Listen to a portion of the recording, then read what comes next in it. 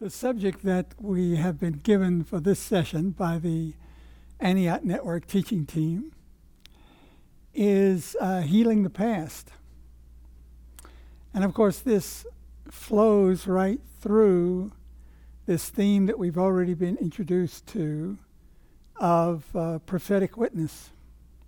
So what I'd like to do before we get into specifically healing the past is just make a few more general statements about the ministry of the prophet.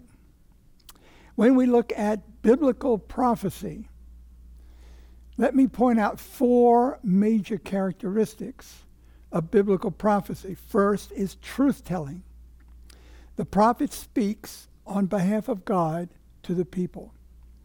So the call to prophecy, or the assignment from God to speak prophetically, is an assignment of truth-telling. Secondly, it is a call to repentance for national sins and for religious sins. And for those two reasons alone, the ministry of the prophet is healing. How come? Well, because when you tell the truth and when you repent of the evil, that is going to open up the door to healing. And so prophets are healers.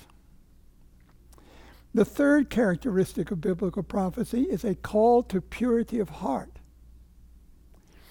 Kingdom righteousness produces holiness of life. And the fourth component of biblical prophecy, a promise of restoration and blessing.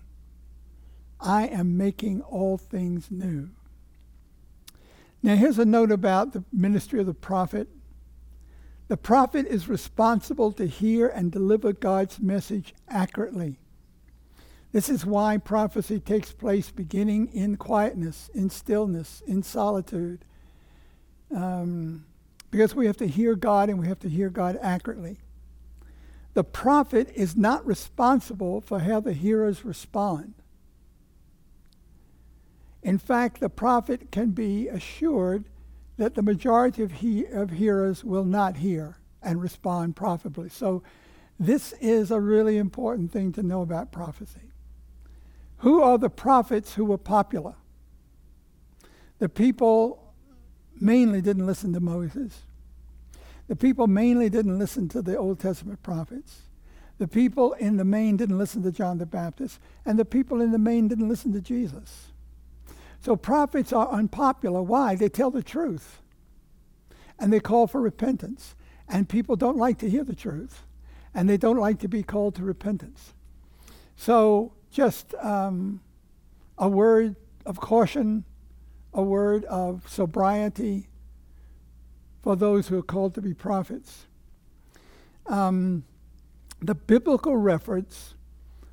The biblical record warns us against false prophets. Now, I don't think we can talk adequately about the calling of a prophet without talking about the biblical warnings of false prophets.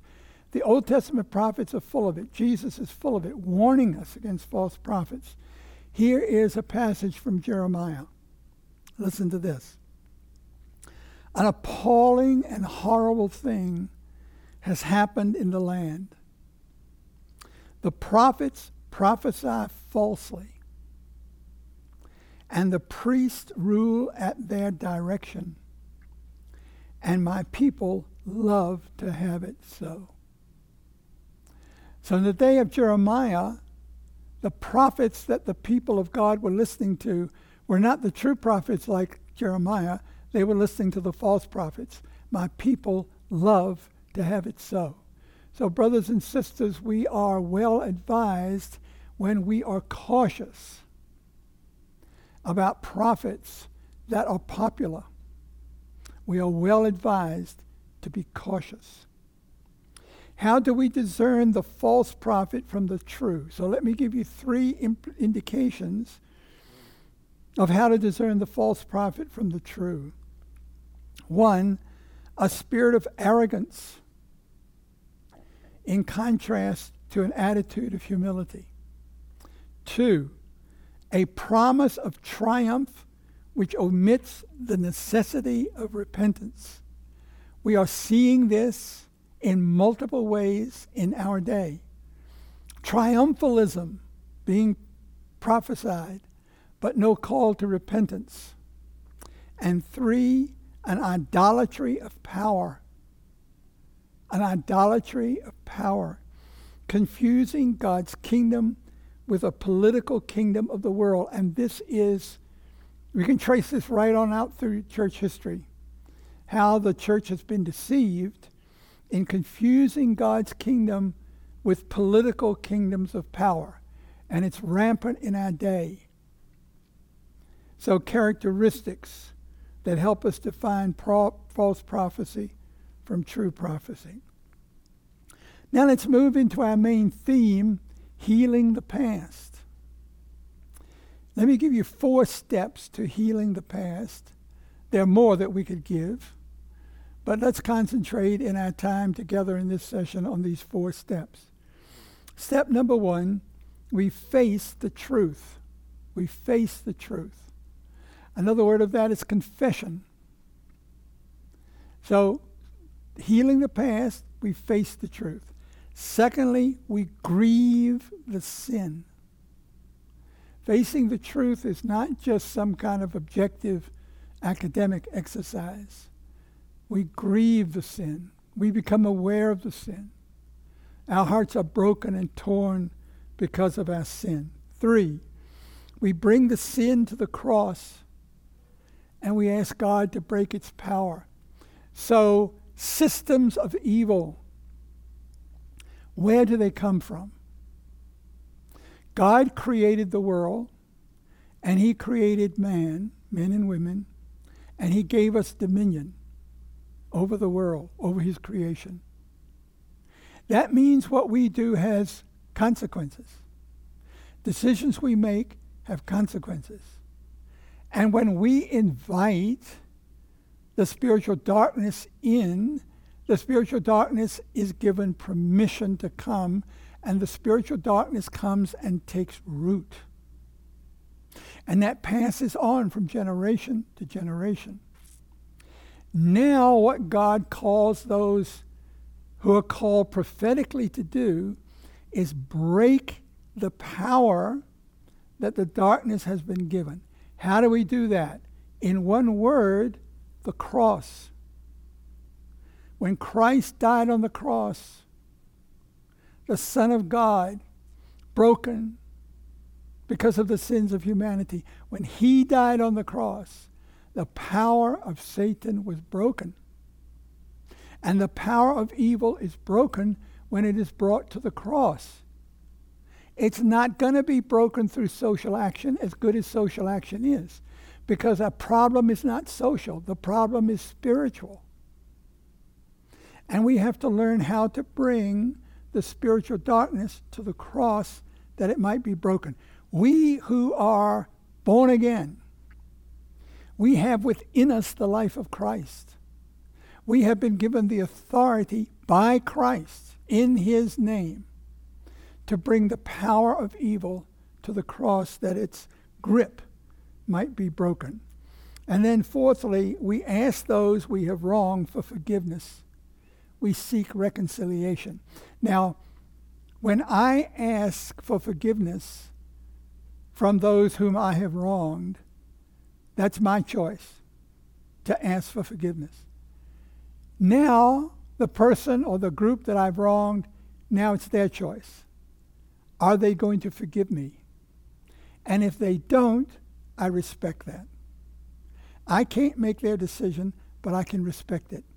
And whenever someone says to me, look, I just can't forgive, I have great respect for that. There are times when we just can't forgive.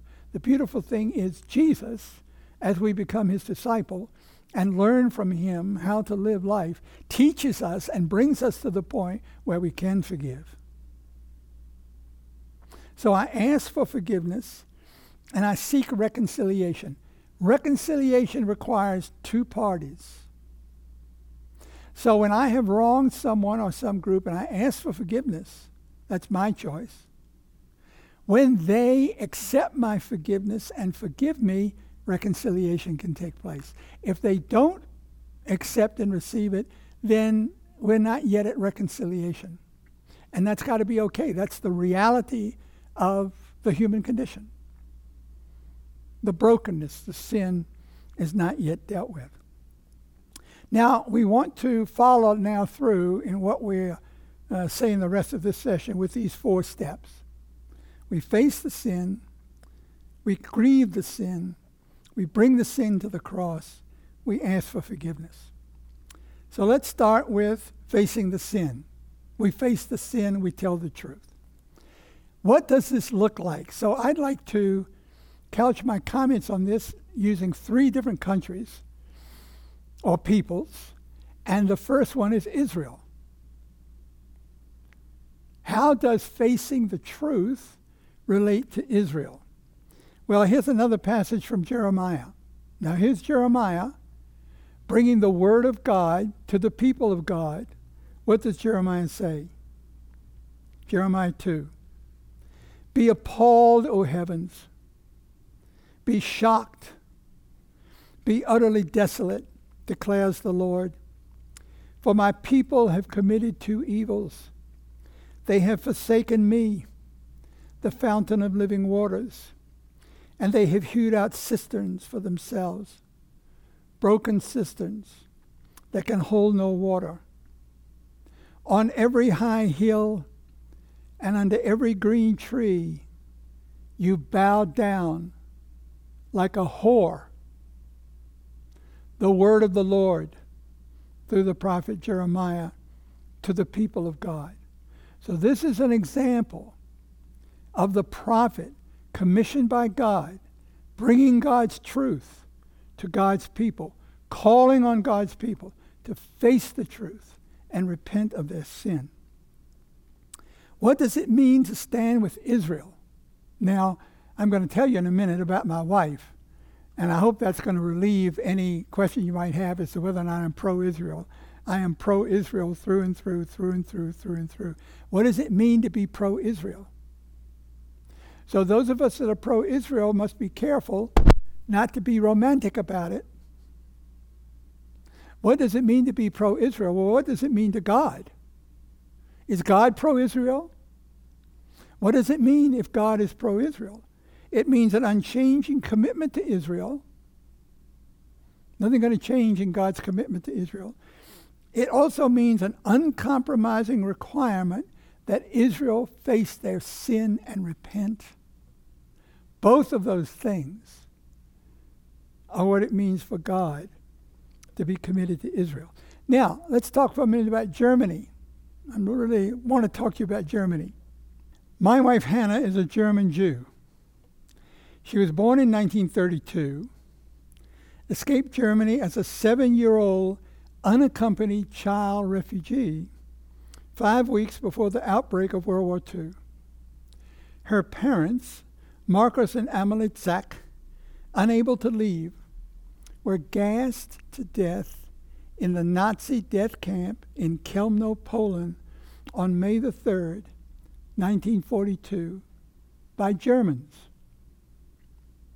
20 years ago, God began to call Hannah to return to Germany to demonstrate the power of Christ to heal the wounds of history through forgiveness and reconciliation. We have both been deeply moved and changed by the grief, confession, and repentance of so many German friends. I've got a million stories and I don't have time for that, but I can't tell you the inspiration and the learning that Hannah and I have received from Germans. And I'm thinking right now of Hubertus and Dodo Benecke. They have become very, very dear friends. They, by the way, are very involved now also with Antioch Network and the new work that's been born there in Germany in the States called Quellen. We were invited by Hubertus and Dodo and other German friends to go with them to Auschwitz. I don't know, more than 10 years ago. Germans going to Auschwitz. Why would Germans want to go to Auschwitz? Auschwitz is an incredibly painful place for anybody to go, particularly Germans. And they wanted to go, and they wanted Jewish people to go with them, and so they invited Hannah, and of course, to get Hannah, they had to get me, so I could go as well. And we spent a couple of days walking around Auschwitz. And I've got one picture in my mind of Uberto standing in the place in Birkenau. There's a place there where the Nazis were gassing Jews and incinerating their bodies so fast that they couldn't keep up. And so they were bringing the ashes out and burying them in a place in the grounds. And for years afterwards, whenever it rained, there'd be a pool there, and the water would be white because of all the bones that had been buried there. And I've got this picture of Uberto just standing there, looking at this place. And you can see the grief in his face and in his body at the thought, my people did this. Deep, deep grief. Many, many other stories that could be told. We have learned so much from Germans. Some of our closest friends are Germans. On the 75th anniversary of the end of World War II in Europe, Frank Walter Steinmeier, the president of Germany, was giving a speech in Berlin. And in that speech he said, talking about their national past, we Germans carry responsibility for the murder of millions and the suffering of millions. That breaks our hearts to this day. This country can only be loved with a broken heart. And one thing that makes Germany post-World 1945 different than Germany pre-1945 is the fact that the German governments and the German people largely, right from the beginning, acknowledged the evil, acknowledged the wrong, and wanted to make restitution. And no end of German leaders have gone to Israel and spoken in the Knesset and gone to Yad Vashem and acknowledged the evil that their forefathers did against the Jewish people. So, what's all that about? It's about the first step in healing the past. It's about facing the truth. Now, step 2, we grieve the sin. And here's where I would like your permission to talk about America. Now, this is not easy for me. First of all, I know that the audience that's going to hear this talk is not all Americans.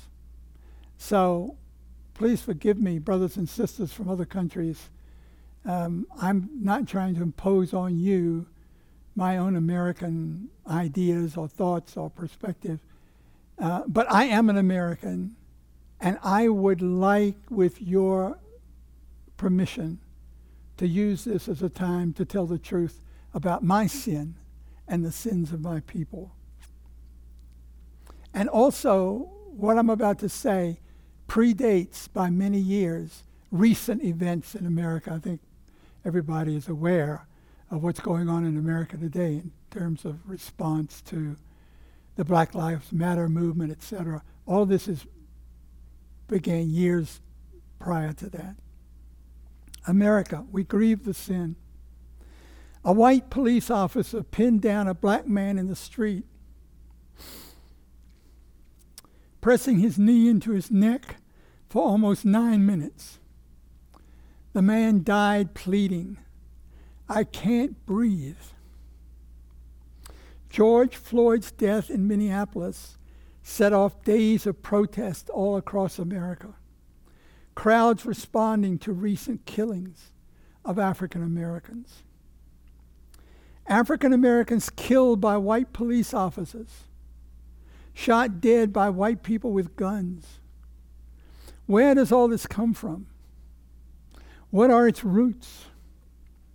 When Minnesota Governor Tim Walz commented on these events, he offered this answer: "These are things that have been brewing in this country for 400 years. In Louisville, Kentucky, Governor Andy Beshear was even more specific. He said protests there reflected a city still affected by the legacy of slavery and Jim Crow. American racism gushes forth from our unhealed past. In order to be able to enslave people, you have to regard them as inferior, even subhuman. Such evil cannot be eradicated by social action alone. Its roots go too deep. Racism is a spiritual problem. Only the cross of Christ can break its power. My personal grief and confession, brothers and sisters, if you will allow me, my personal grief and confession. I was born in America. That was God's decision. I am so thankful for America. I and my family have been deeply blessed by this country. I honor my forefathers. I also carry a deep grief concerning America. I stand before you now to identify with my forefathers and to confess our sins, my sins, to God and to you. There's an academic discipline called African American history. For the most part, African American history is also white American history. It's my history. In 1619, in Jamestown, Virginia, settlers bought 10 to 20 Africans from pirates. This began almost 250 years when my people enslaved people of African descent. I am a Virginian. My family has been Virginians for generations. I have relatives who seek proudly to trace our family history back to the Jamestown colony. Over 12 million Africans were shipped in chains across the Atlantic, the largest forced migration in history until World War II. Almost 2 million of them died in barbaric ways on the way. Of these, 400,000 were sold into what is now the United States, into a brutal system of slavery unlike anything that had previously existed. Chattel slavery was a system in which people of African descent were treated under law, not as human beings, but as property. Property to be owned, to be bought, to be sold. This slavery was not conditional or temporary, but racial, inherited, permanent. Enslaved persons could be mortgaged, traded, bought, sold, used as collateral. They themselves could own nothing, inherit nothing, will nothing. They were not allowed to be educated. They could not legally marry. They had no claim on their own children. Children could be taken from parents at any time and sold for the profit of the owner. How does that feel, parents? A new child comes into the world. Doesn't belong to you. Belongs to the owner. One day the chances are good. The owner will sell your child for profit. Enslaved could be tortured, raped, murdered, worked to death, and often were. All this required a deeply rooted belief system, supported socially and legally. In 1865, the system of slavery ended, but the structural belief system lived on. Now, just an overview of what happened among enslaved people from 1619, when the first slaves were brought to 50 miles from where I was born, to the Declaration of Independence. Just an overview, a couple of points. Enslaved Africans transformed the land into which they were sold. It became some of the most successful colonies of the British Empire. They grew the cotton that at the height of slavery was the nation's most valuable commodity, accounting for 1/2 of all American exports. They built the plantations, of many of America's founders.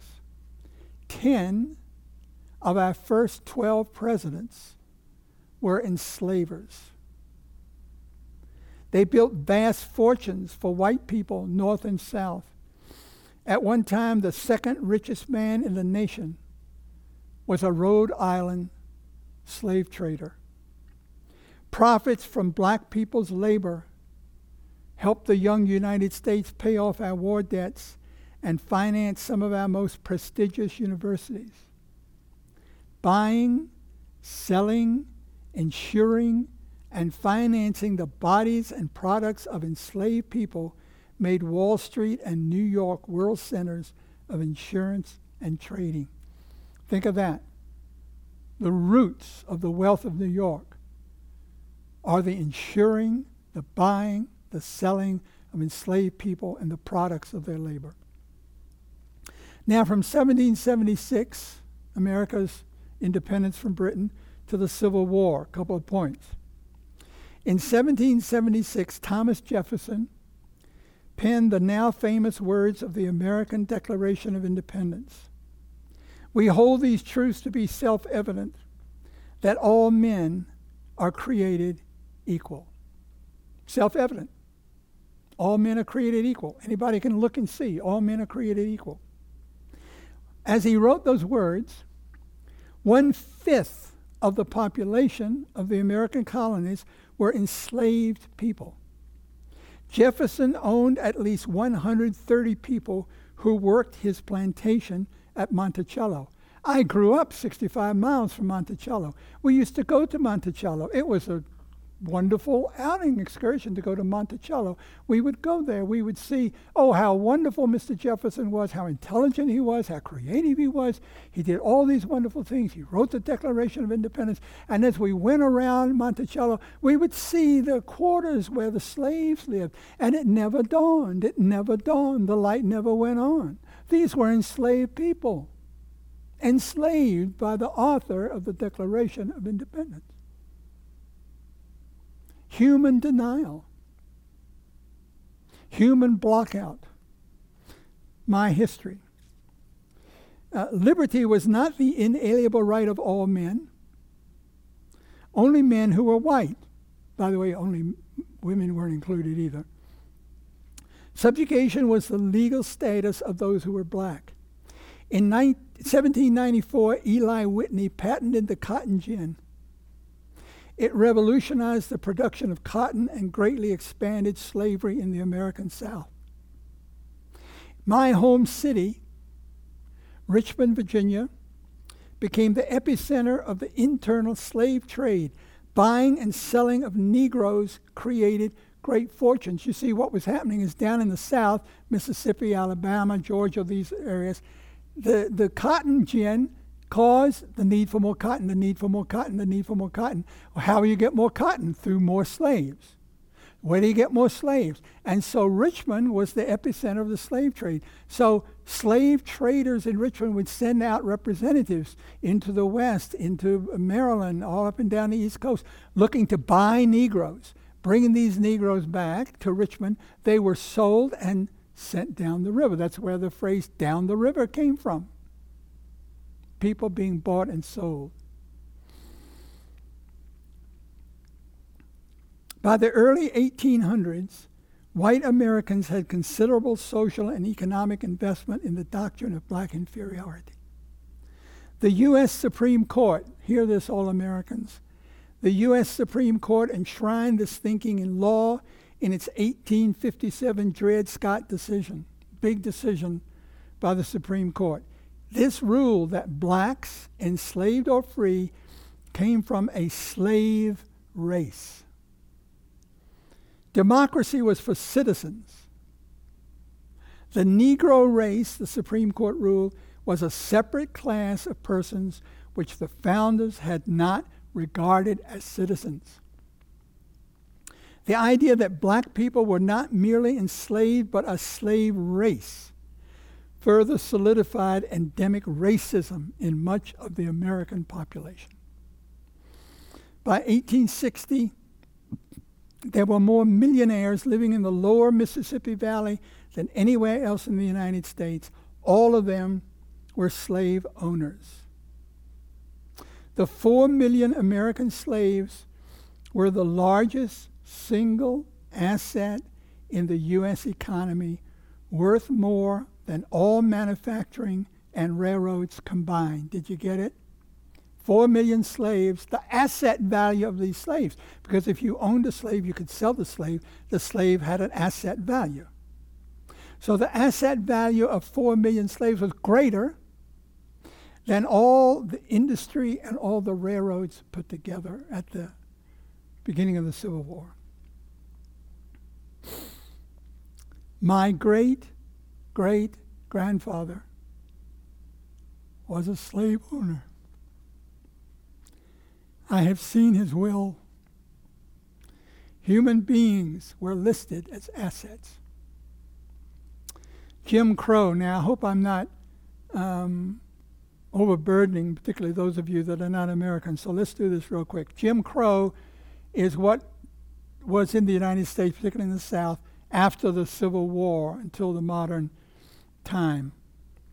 When the Civil War ended, 4 million black Americans were suddenly free, but this did not stop the evil. Contempt in the heart continued. Racism continued. Contempt gives permission to hate speech. Oh, brothers and sisters, contempt.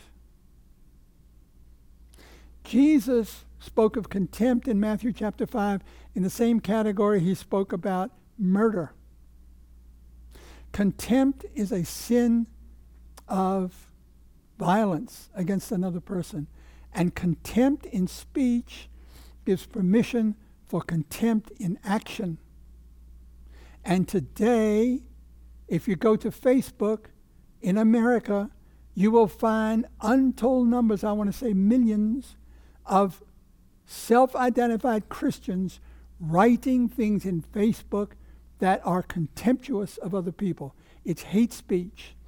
And we seem totally unaware of where this comes from and what its effects are. The effects are far-reaching, the effects of contempt. Just think about it for a minute. What are the effects of contempt in American society today? They are far-reaching, nationally, politically, socially. We white Americans have not told ourselves the truth about our history. We have not told ourselves the truth. We have romanticized the history. Some characteristics of the Jim Crow South: glorification of the Confederacy and the romanticizing of slavery, public lynchings of African Americans. During the Jim Crow, there were public lynchings of African Americans. Whites would come with their picnics for the entertainment. Segregated neighborhoods, schools, churches. Separate public toilets, drinking fountains, restaurants, hotels. Blacks required to enter buses through the rear door and sit at the back. Whites expecting blacks to know their place. This is the South I grew up in. Blacks had to get in the back of the bus. Separate schools, separate bathrooms, separate everything. Separate. In 1961, I began to pastor a rural church in Central Virginia.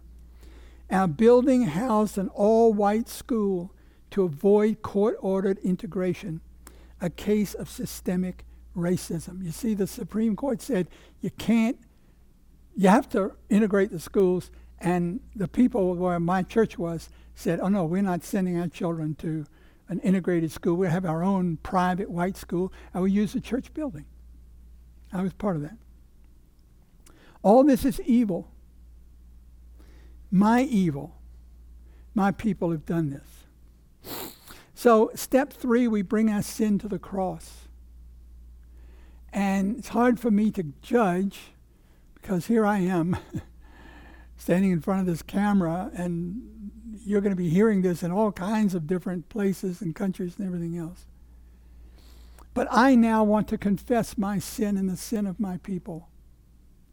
And I don't know if there's anybody else that wants to join me. I'm not even encouraging it. But if you want to, I know some of you Americans have told me you want to.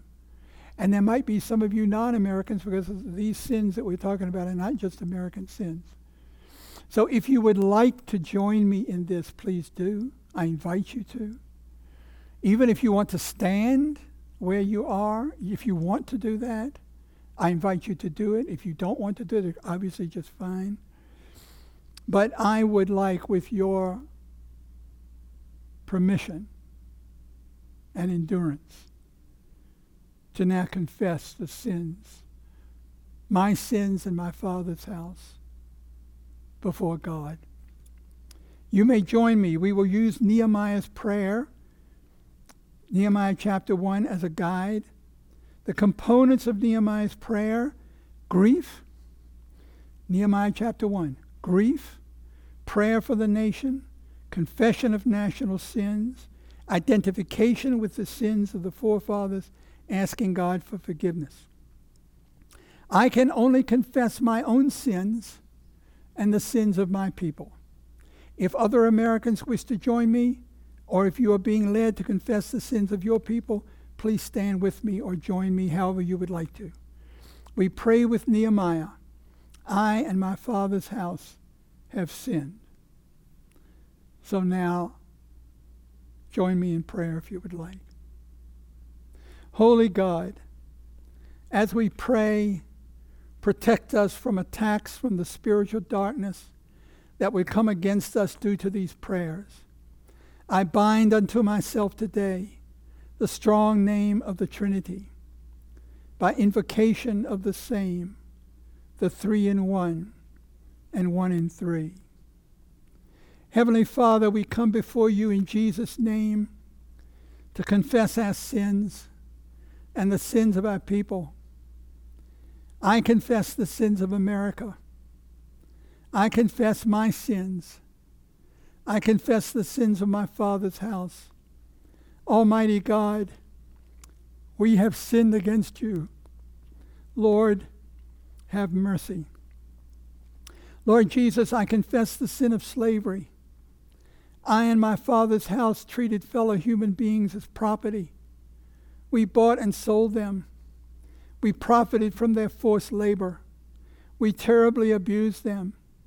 This was a great evil.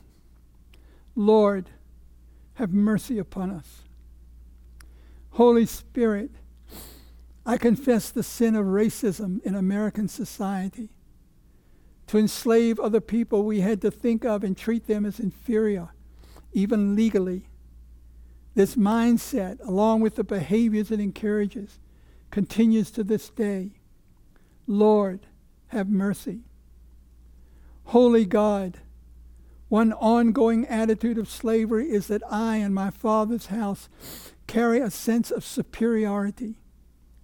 I confess and renounce all forms of white superiority. Convict us of this right now, Father. Expose our denial. Catalyze heart repentance. Father, I confess the sin of contempt. We Americans have normalized hate speech.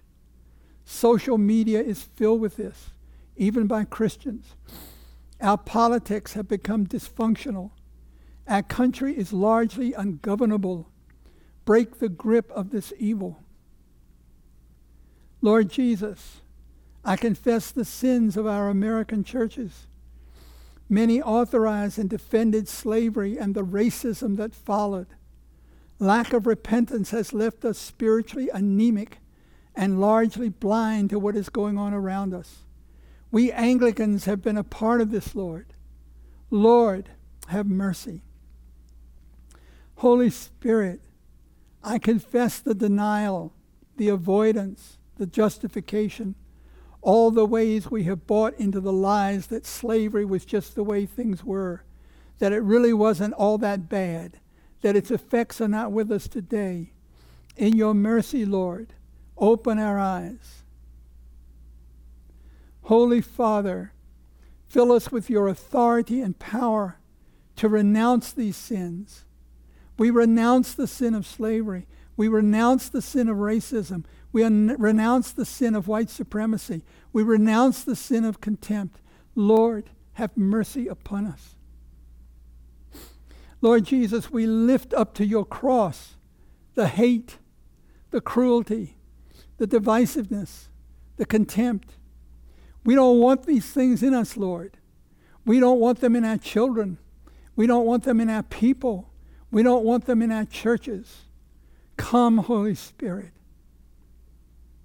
Lord Jesus, you taught us to pray. Deliver us from evil.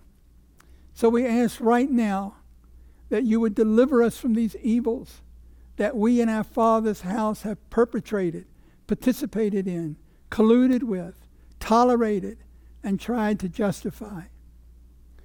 Lord, we want to pray for those we in our Father's house have sinned against. Holy Father, we ask that you would pray this prayer through us.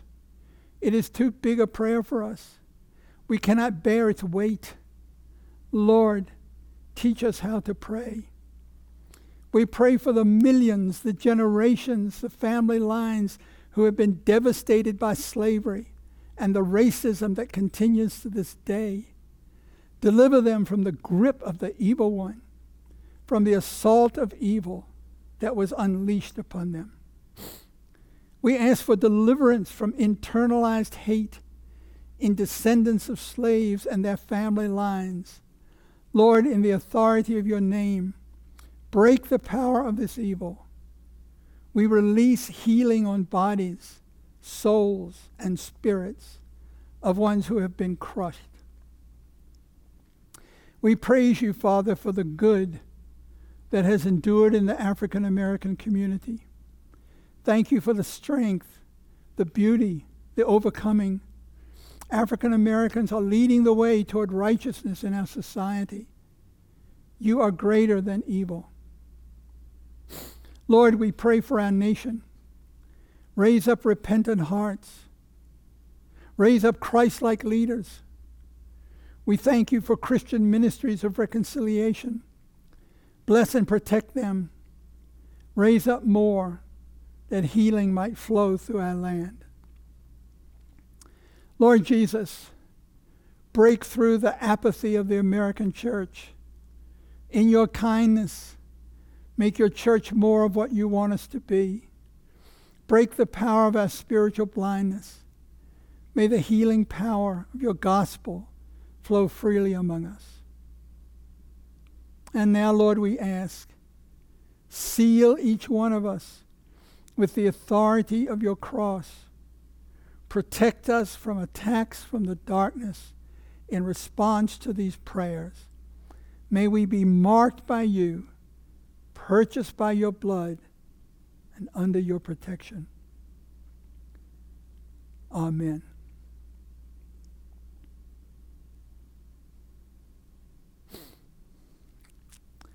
And then the fourth step in healing the past.